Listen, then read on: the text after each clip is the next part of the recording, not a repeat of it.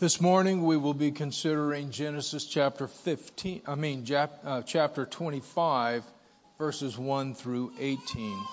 These are the words of God. Abraham again took a wife, and her name was Keturah. And she bore him Zimran, Jokshan, Medan, Midian, Ishbak, and Shua. Jokshan begot Sheba and Dedan, and the sons of Dedan were Ashurim, Letushim, and Leamin. And the sons of Midian were Ephah, Epher, Hanok, Abida, and Eldah. All these were the children of Keturah. And Abraham gave all that he had to Isaac.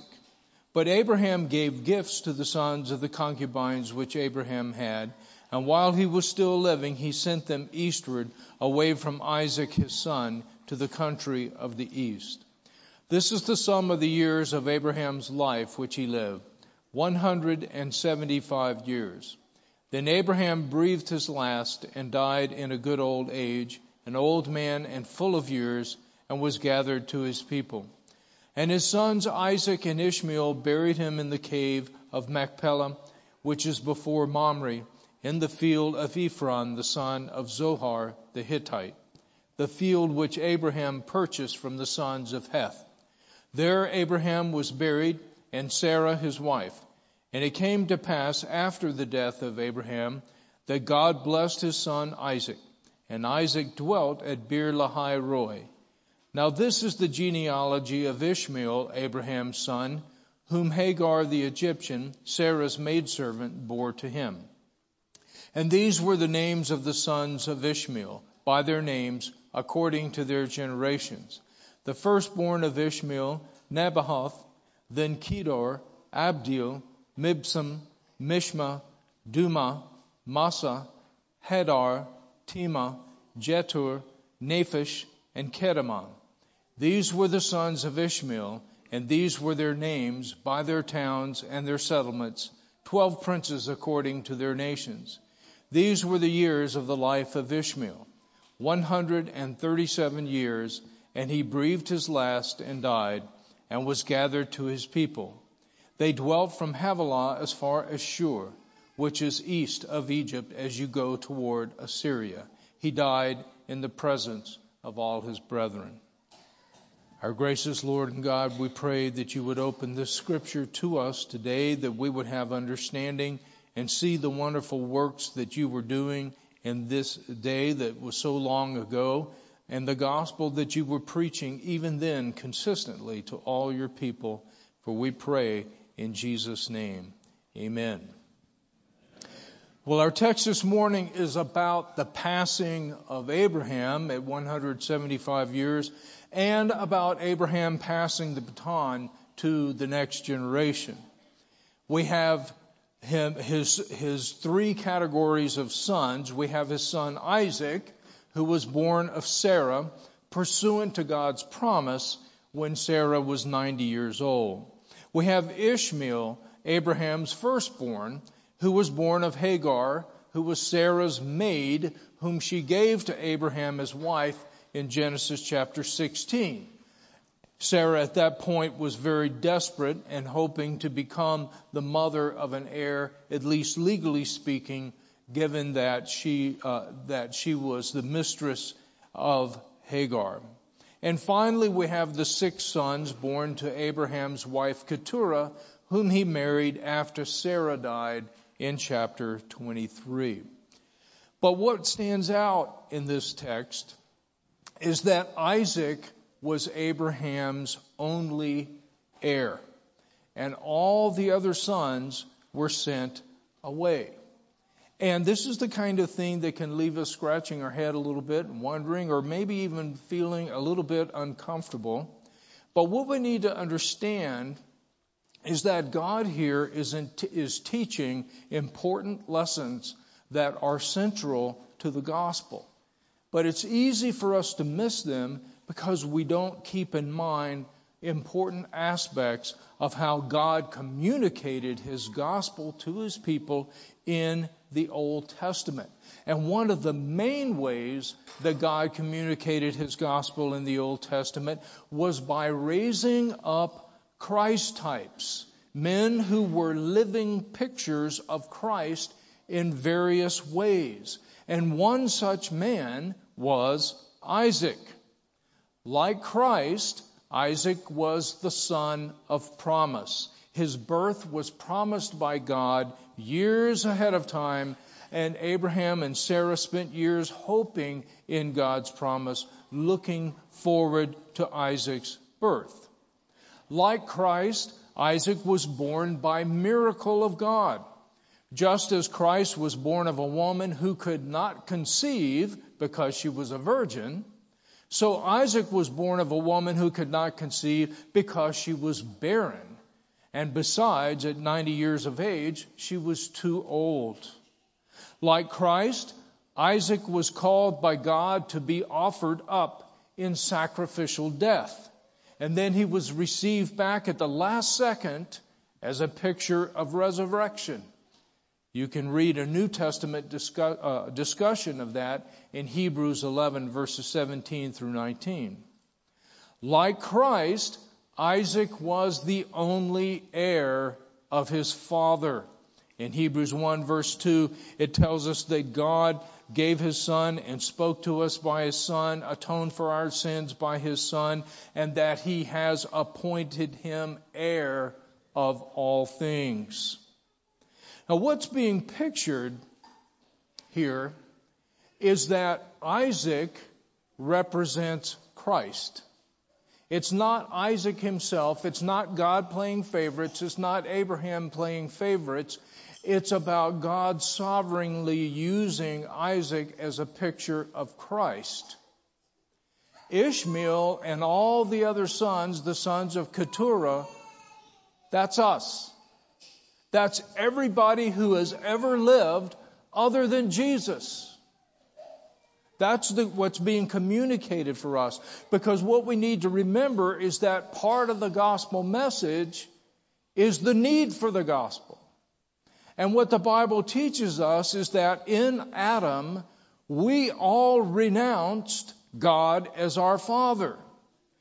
In Adam, we all forfeited our inheritance, which was the earth and all things and the glory of God, sharing his glory, sharing his joy, and so forth. We forfeited all of that. And thus we were sent away out of the Garden of Eden, away from God's sanctuary, away from God's presence. And the only way, from that point forward, the only way for us to be restored was for God to send a new Adam. One who was born of God, because he couldn't be born of the first Adam, otherwise he would be like us, which means he couldn't save us. He had to be born of God. He had to be one who was free from the power of Satan, sin, and death. He had to be one who could live a perfect life of worship and obedience to the Father. He had to offer himself for our sin. He had to enter death on our behalf and then conquer death, break its power through resurrection, and who thus could inherit all that Adam and we had forfeited.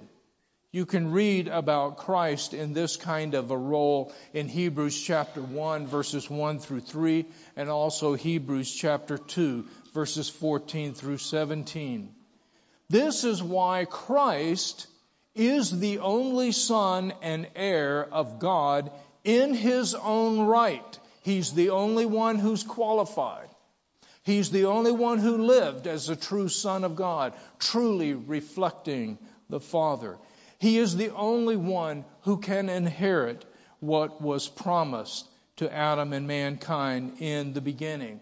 For everybody else who has ever lived in all of history, they can only become the child of God and become the heir of God in union with Christ, which is by faith alone.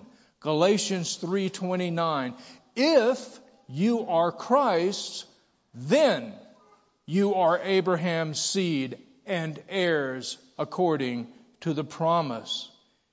So the inheritance of Adam, all the promises that were made, starting with the promise in Genesis 3:15, that the seed of the woman would come and crush the head of the serpent while being bruised on his heel himself. That seed of the woman who was promised, we would later learn, is also the seed of Abraham, through whom God promised to bless all the families of the earth. And then we would later learn that this seed of the woman and the seed of Abraham is also the seed of David, the shepherd king, the one who would be the King of kings and Lord of lords, and bring true righteousness and blessing to God's people and to the whole earth.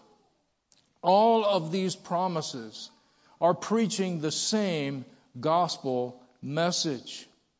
And so we see here, and we see it especially with Ishmael, because the sons of Keturah are only briefly mentioned and we don't have detail about them, but we have a lot of detail about Ishmael and how God was preaching this gospel, the only gospel, was preaching it through all of these various events. Remember that the gospel had to be preached to Abraham as well. It wasn't just Ishmael that was learning these things. It was Abraham as well. Because when God appeared to Abraham after Ishmael had been born, and when God made it very clear that the promised son was coming through Sarah, who had been barren her whole life, Sarah, who was now 90 years old, by that time, Ishmael was about 13 years old. This was Abraham's firstborn son. He was standing right next to Abraham when Abraham was circumcised and received the covenant of circumcision. His son Ishmael was standing right beside him, received circumcision right at that time. And so when God made it clear that there is one who is promised, Ishmael, that's great. He's your firstborn son. That's great. But we're not talking about normal human birth here. We're talking about the promised one who's going to be born miraculously, who's going to be offered up in sacrifice. We're talking about the gospel here, Abraham. That had to be made clear to Abraham because Abraham pleaded with God. He said, may Ishmael live before you. In other words, I have my son. I love my son. Let Ishmael be the one. Let him be the one. And God was adamant. No. He said to Abraham, it has to be the son of promise. It has to be one miraculously born. And he makes it clear that Sarah will bear the child. What God is saying, and don't forget who's actually talking to Abraham. It's God the Son. It's Christ pre-incarnate. The New Testament makes that clear. John chapter 8. Christ is teaching Abraham about the gospel. And what he's teaching him when he says, no, it's not Ishmael. But this is not a matter of playing favorites. This is a matter of preaching the gospel. He's teaching Abraham this is not about normal human inheritance. It's about the gospel.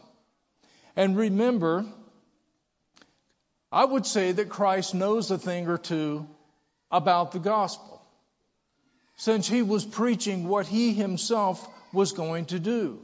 And I think Christ knows a thing or two about man's absolute helplessness apart from the gospel. And I think Christ knows a thing or two about fallen man's constant temptations and self-deceptions, that he can be saved by something less than the full gospel of Christ alone. So Ishmael was not sent away when Isaac was born. Nor did Sarah seek to have him sent away at that time. He was not sent away until he was laughing at Isaac at his weaning celebration, which in that day would have been about when Isaac was 3 years old. So for 3 years, there's no problem. In other words, the problem here was not a jealous mama bear, Sarah. Because if that had been the case, that would have shown up immediately when Isaac was born, but it didn't. For 3 years, there's no problem. There's not a problem till Sarah sees Ishmael laughing. And Sarah discerned and the New Testament confirms this, that Ishmael's laughter, you see, it wasn't innocent. It was malicious laughter.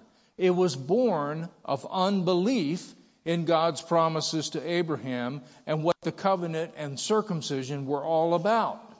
What are they all about? They're all about cultivating faith in Christ, the promised one.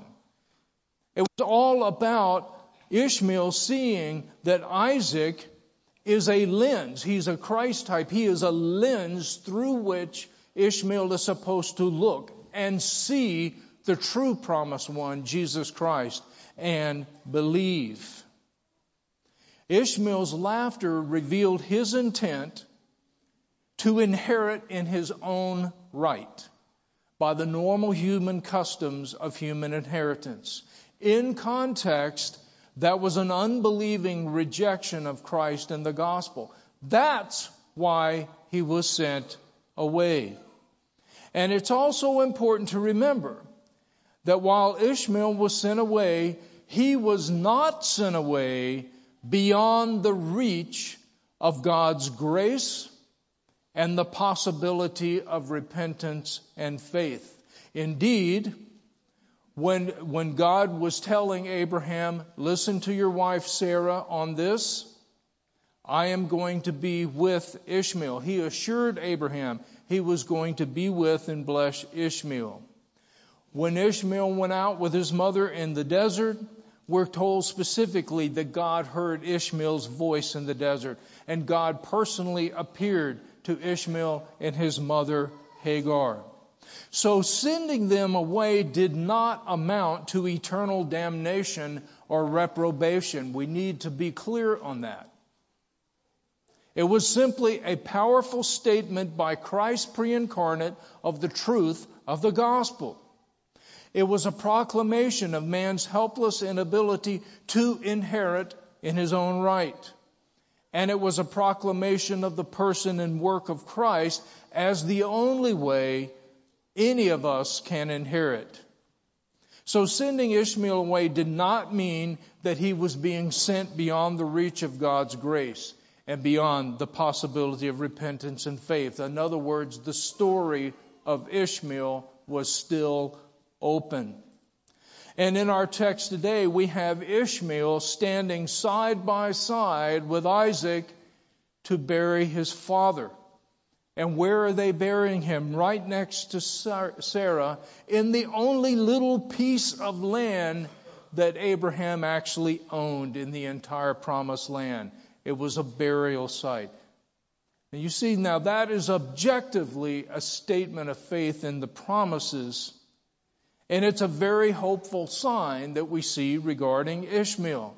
We're not told specifically that Ishmael came to faith in God's promises concerning Christ, but such a faith is not precluded by Scripture, and his actions here, standing right next to Isaac, these are very hopeful actions. And in terms of Abraham's 6 sons with Keturah, we're not given any details, but big picture, we know that it's the same gospel truths that are being proclaimed by being sent away, and Isaac being the only heir. Now that's why, if you note in here, it says specifically that Abraham gave gifts to them. Now you have to distinguish gifts from an estate, gifts from an inheritance. Gifts that are given during the life, that's one thing. An inheritance, an estate, is what is given upon death. So Abraham is not disowning these sons. He's not sending them out penniless. He is giving them gifts. But the point is, there is only one heir, because this is about the gospel. And in the gospel, there's only one who qualifies as son and heir, and that is Jesus Christ. And this gospel message, as we go forward in Genesis and on in the rest of Scripture, we're going to see God, Christ pre-incarnate, preaching sovereignly this message over and over and over again, because we're going to have a whole bunch of Christ types There's going to be Jacob. There's going to be Joseph. There's going to be Moses. There's going to be Joshua. There's going to be David and Solomon and so on. And the same message is going to be driven home again and again and again. And by the time we get to the New Testament, we're going to see why it's so important that God keeps preaching this gospel message. Because when we get to the New Testament, we're going to read of another Ishmael who was granted repentance and faith. He's better known, he's known as Saul of Tarsus, also known as Paul the Apostle. He writes about this in Philippians chapter 3, verse 4. If anyone thinks he may have confidence in the flesh, what is he talking about? If anybody thinks they can inherit God's promises in their own right, so that they have some kind of freestanding relationship with God apart from Christ, he said if anybody wants to have confidence in the flesh, and that's what he's talking about, he says, well, I've got a better hand than you do. I'm more so. Circumcised the 8th day of the stock of Israel, of the tribe of Benjamin, a Hebrew of Hebrews, concerning the law, a Pharisee, really into it, concerning zeal, persecuting the church. How's that for zeal? Concerning righteousness which is in the law, blameless. Now he's not talking about the actual righteousness of the law, because what's the actual righteousness of the law? First of all, the law is not given until after the Passover lamb has been sacrificed and after the people have been brought out in the Exodus across the Red Sea on dry ground. So the giving of the law has nothing to do with salvation. That was all by the death of the Passover lamb. The law has to do with now that you've been given a relationship with God, being reconciled to Him by the death of the Passover lamb, here's how to walk with God and one another in true love. That's what the law is about. And about the reminder that it's all about Christ. That's what all the sacrifices were about in the law. So the true righteousness of the law is believe in Christ, love God with all your heart, mind, soul, and strength, and love your neighbor as yourself. That's the real righteousness of the law. But the scribes and Pharisees had substituted a different righteousness, which was all about making sure you're really, really, really separate from Gentiles. They had added all kinds of different things that you do to make it very visibly apparent all the time that you're separate from Gentiles. That was the essence of things. That was the righteousness of the law to them. That's how you showed you were really, truly a believer and a true son of Abraham and a true heir of the promises. And all of the prophets of the Old Testament, ending with John the Baptist, Jesus and the apostles were saying, no. The heart of the covenant has always been faith in Jesus Christ, the promised one. And then once you have a relationship with God based alone on faith in the promised one, here's how you walk with God in love, and you walk in love with one another. And so Paul says, all of this, all my inheritance rights in myself, verse 7, what things were gained to me, my inheritance, I have counted loss for Christ. I push all that away. I just want Christ. Because he understands there's only one true heir of God, and that's Christ. And if you're united with Christ, you inherit all things with him. Verse 8, yet indeed I also count all things lost for the excellence of the knowledge of Christ Jesus my Lord, for whom I have suffered the loss of all things, and count them but rubbish, that I may gain Christ. You want to reduce this whole testimony of Paul down to a phrase? It's this: I am Ishmael, and so are you. That's what he's saying. So we see how God is sovereignly teaching this gospel message to Abraham. We see how he's teaching it to Ishmael. But what about Isaac? And what about the other Christ types? Because whenever God would raise up a Christ type, He would huddle up His people around the Christ type.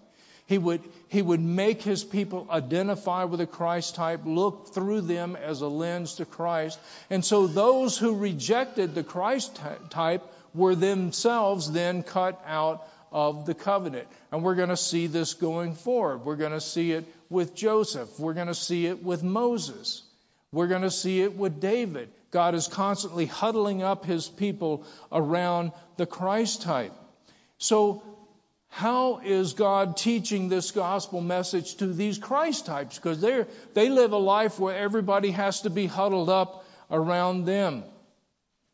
Well, this is what we're going to see going forward. Every one of the Christ types is going to have to hand off that role to someone else during their lifetimes. And then they are going to become Ishmael. And they are going to have to look to the new Christ type whom God has raised up as a lens for faith in Christ. They themselves will have to manifest the faith of Abraham. Isaac is going to have to hand off that role to Jacob. Jacob is going to have to hand off that role to Joseph during his lifetime. Joseph will hand it off to Moses. Moses is going to have to hand it off to Joshua. Moses is not going to be able to go into the promised land. During his life, he has to hand that role off to Joshua. And every one of them who has known what it is for God to huddle up His people around them, they're going to have to huddle up around somebody else, looking through that person as a lens to see Christ from afar and believe. And what all these events are about is God preaching a very clear gospel message in real life circumstances, and then repeating that gospel message again over and over. Forcing the issue, what is the object of your faith? Are you trusting in the one that the covenant and the covenant sign and the covenant word are all about? Are you trusting in the covenant itself? Are you trusting in the covenant signs themselves? The mere fact that you are a member. And you see this temptation going throughout Scripture. For Ishmael, for covenant members of every generation, including our generation, the temptation to trust in the covenant rather than trusting in Christ, to whom the covenant points. Because always the purpose of the covenant that God has given, the purpose of its signs like circumcision or baptism, and its sacraments like the Passover meal, like the Lord's Supper, and the covenant word that instructs us. The purpose of all of this is to cultivate faith in Christ, who is the foundation. Then build on top of that foundation with love toward God and love toward one another. 1 Corinthians 3:11. No other foundation can anyone lay than that which is laid, which is Jesus Christ. Now God drove this point home during the days of Abraham by the way in which He gave this covenant, the way He built it. Because He started out in Genesis chapter 15. That's when the covenant is first given. But at that point, Genesis 15, with showing Abraham the stars and Abraham believing, with God walking down the path of sacrificial death Himself while basically immobilizing Abraham so that he can't even move, but he knows what's going on. What God is saying is that I will walk this path of death, of sacrificial death, and that is how this covenant shall be established. So the foundation of the covenant in Genesis chapter 15, it's all about Christ. It's all about the person and the work of Christ. Abraham can't move. The only thing he can do in Genesis 15 is believe. Then God comes back years later, over 13 years later, he builds on top of that covenantal foundation by building the structure of a house on it when he gives the sign of the covenant, circumcision, and the covenant law and succession of generations and all of that kind of stuff. He's making very clear that once all this is together, it's a single house. It's a single house. Foundation, framing, roof, everything is a single house. But you must never confuse the foundation with the framing. Because if you confuse them, and you seek to put the framing on the bottom and support the house without, the house is going to collapse. You always have to remember what is the foundation on which everything else rests. And the answer to that is Christ and faith in Him. And this is easy for us today as we walk with God as believers, as we bring up our children in the faith, which is what God intends. He wants His claim of ownership on them. He wants them brought up in the faith, not to the faith, in it. He wants them swimming in it. He wants them breathing it in. He wants it all going on all around them all the time, the way that they're coming up. That's God's own way of laying claim to the children that He has given to us. And so as we live life and we walk with God this way, it is easy to forget what the foundation is.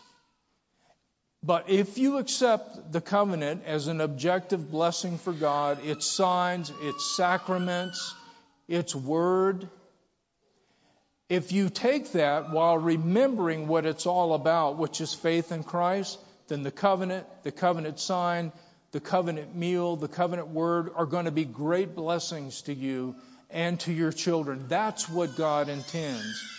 But if we forget and we subtly start trusting in the covenant itself, we start trusting in our covenant status, we start trusting in the fact that our kids are baptized, we start trusting in those things, we've taken these blessings of God, now we've turned them into idols. We've replaced Christ with them. And then we're going to take God's objective blessings and we're going to turn them into a curse. That's the point. It is so subtle. That kind of error, that kind of idolatry, it is easy, it is natural for us, folks. And so it is always near at hand. It's right next to us all the time. We have to remember, what is it all about? It is about the salvation that Christ has won for us, faith in Him, and then walking in light of that salvation. That's what it's all about. In the name of the Father, the Son, and the Holy Spirit. Amen.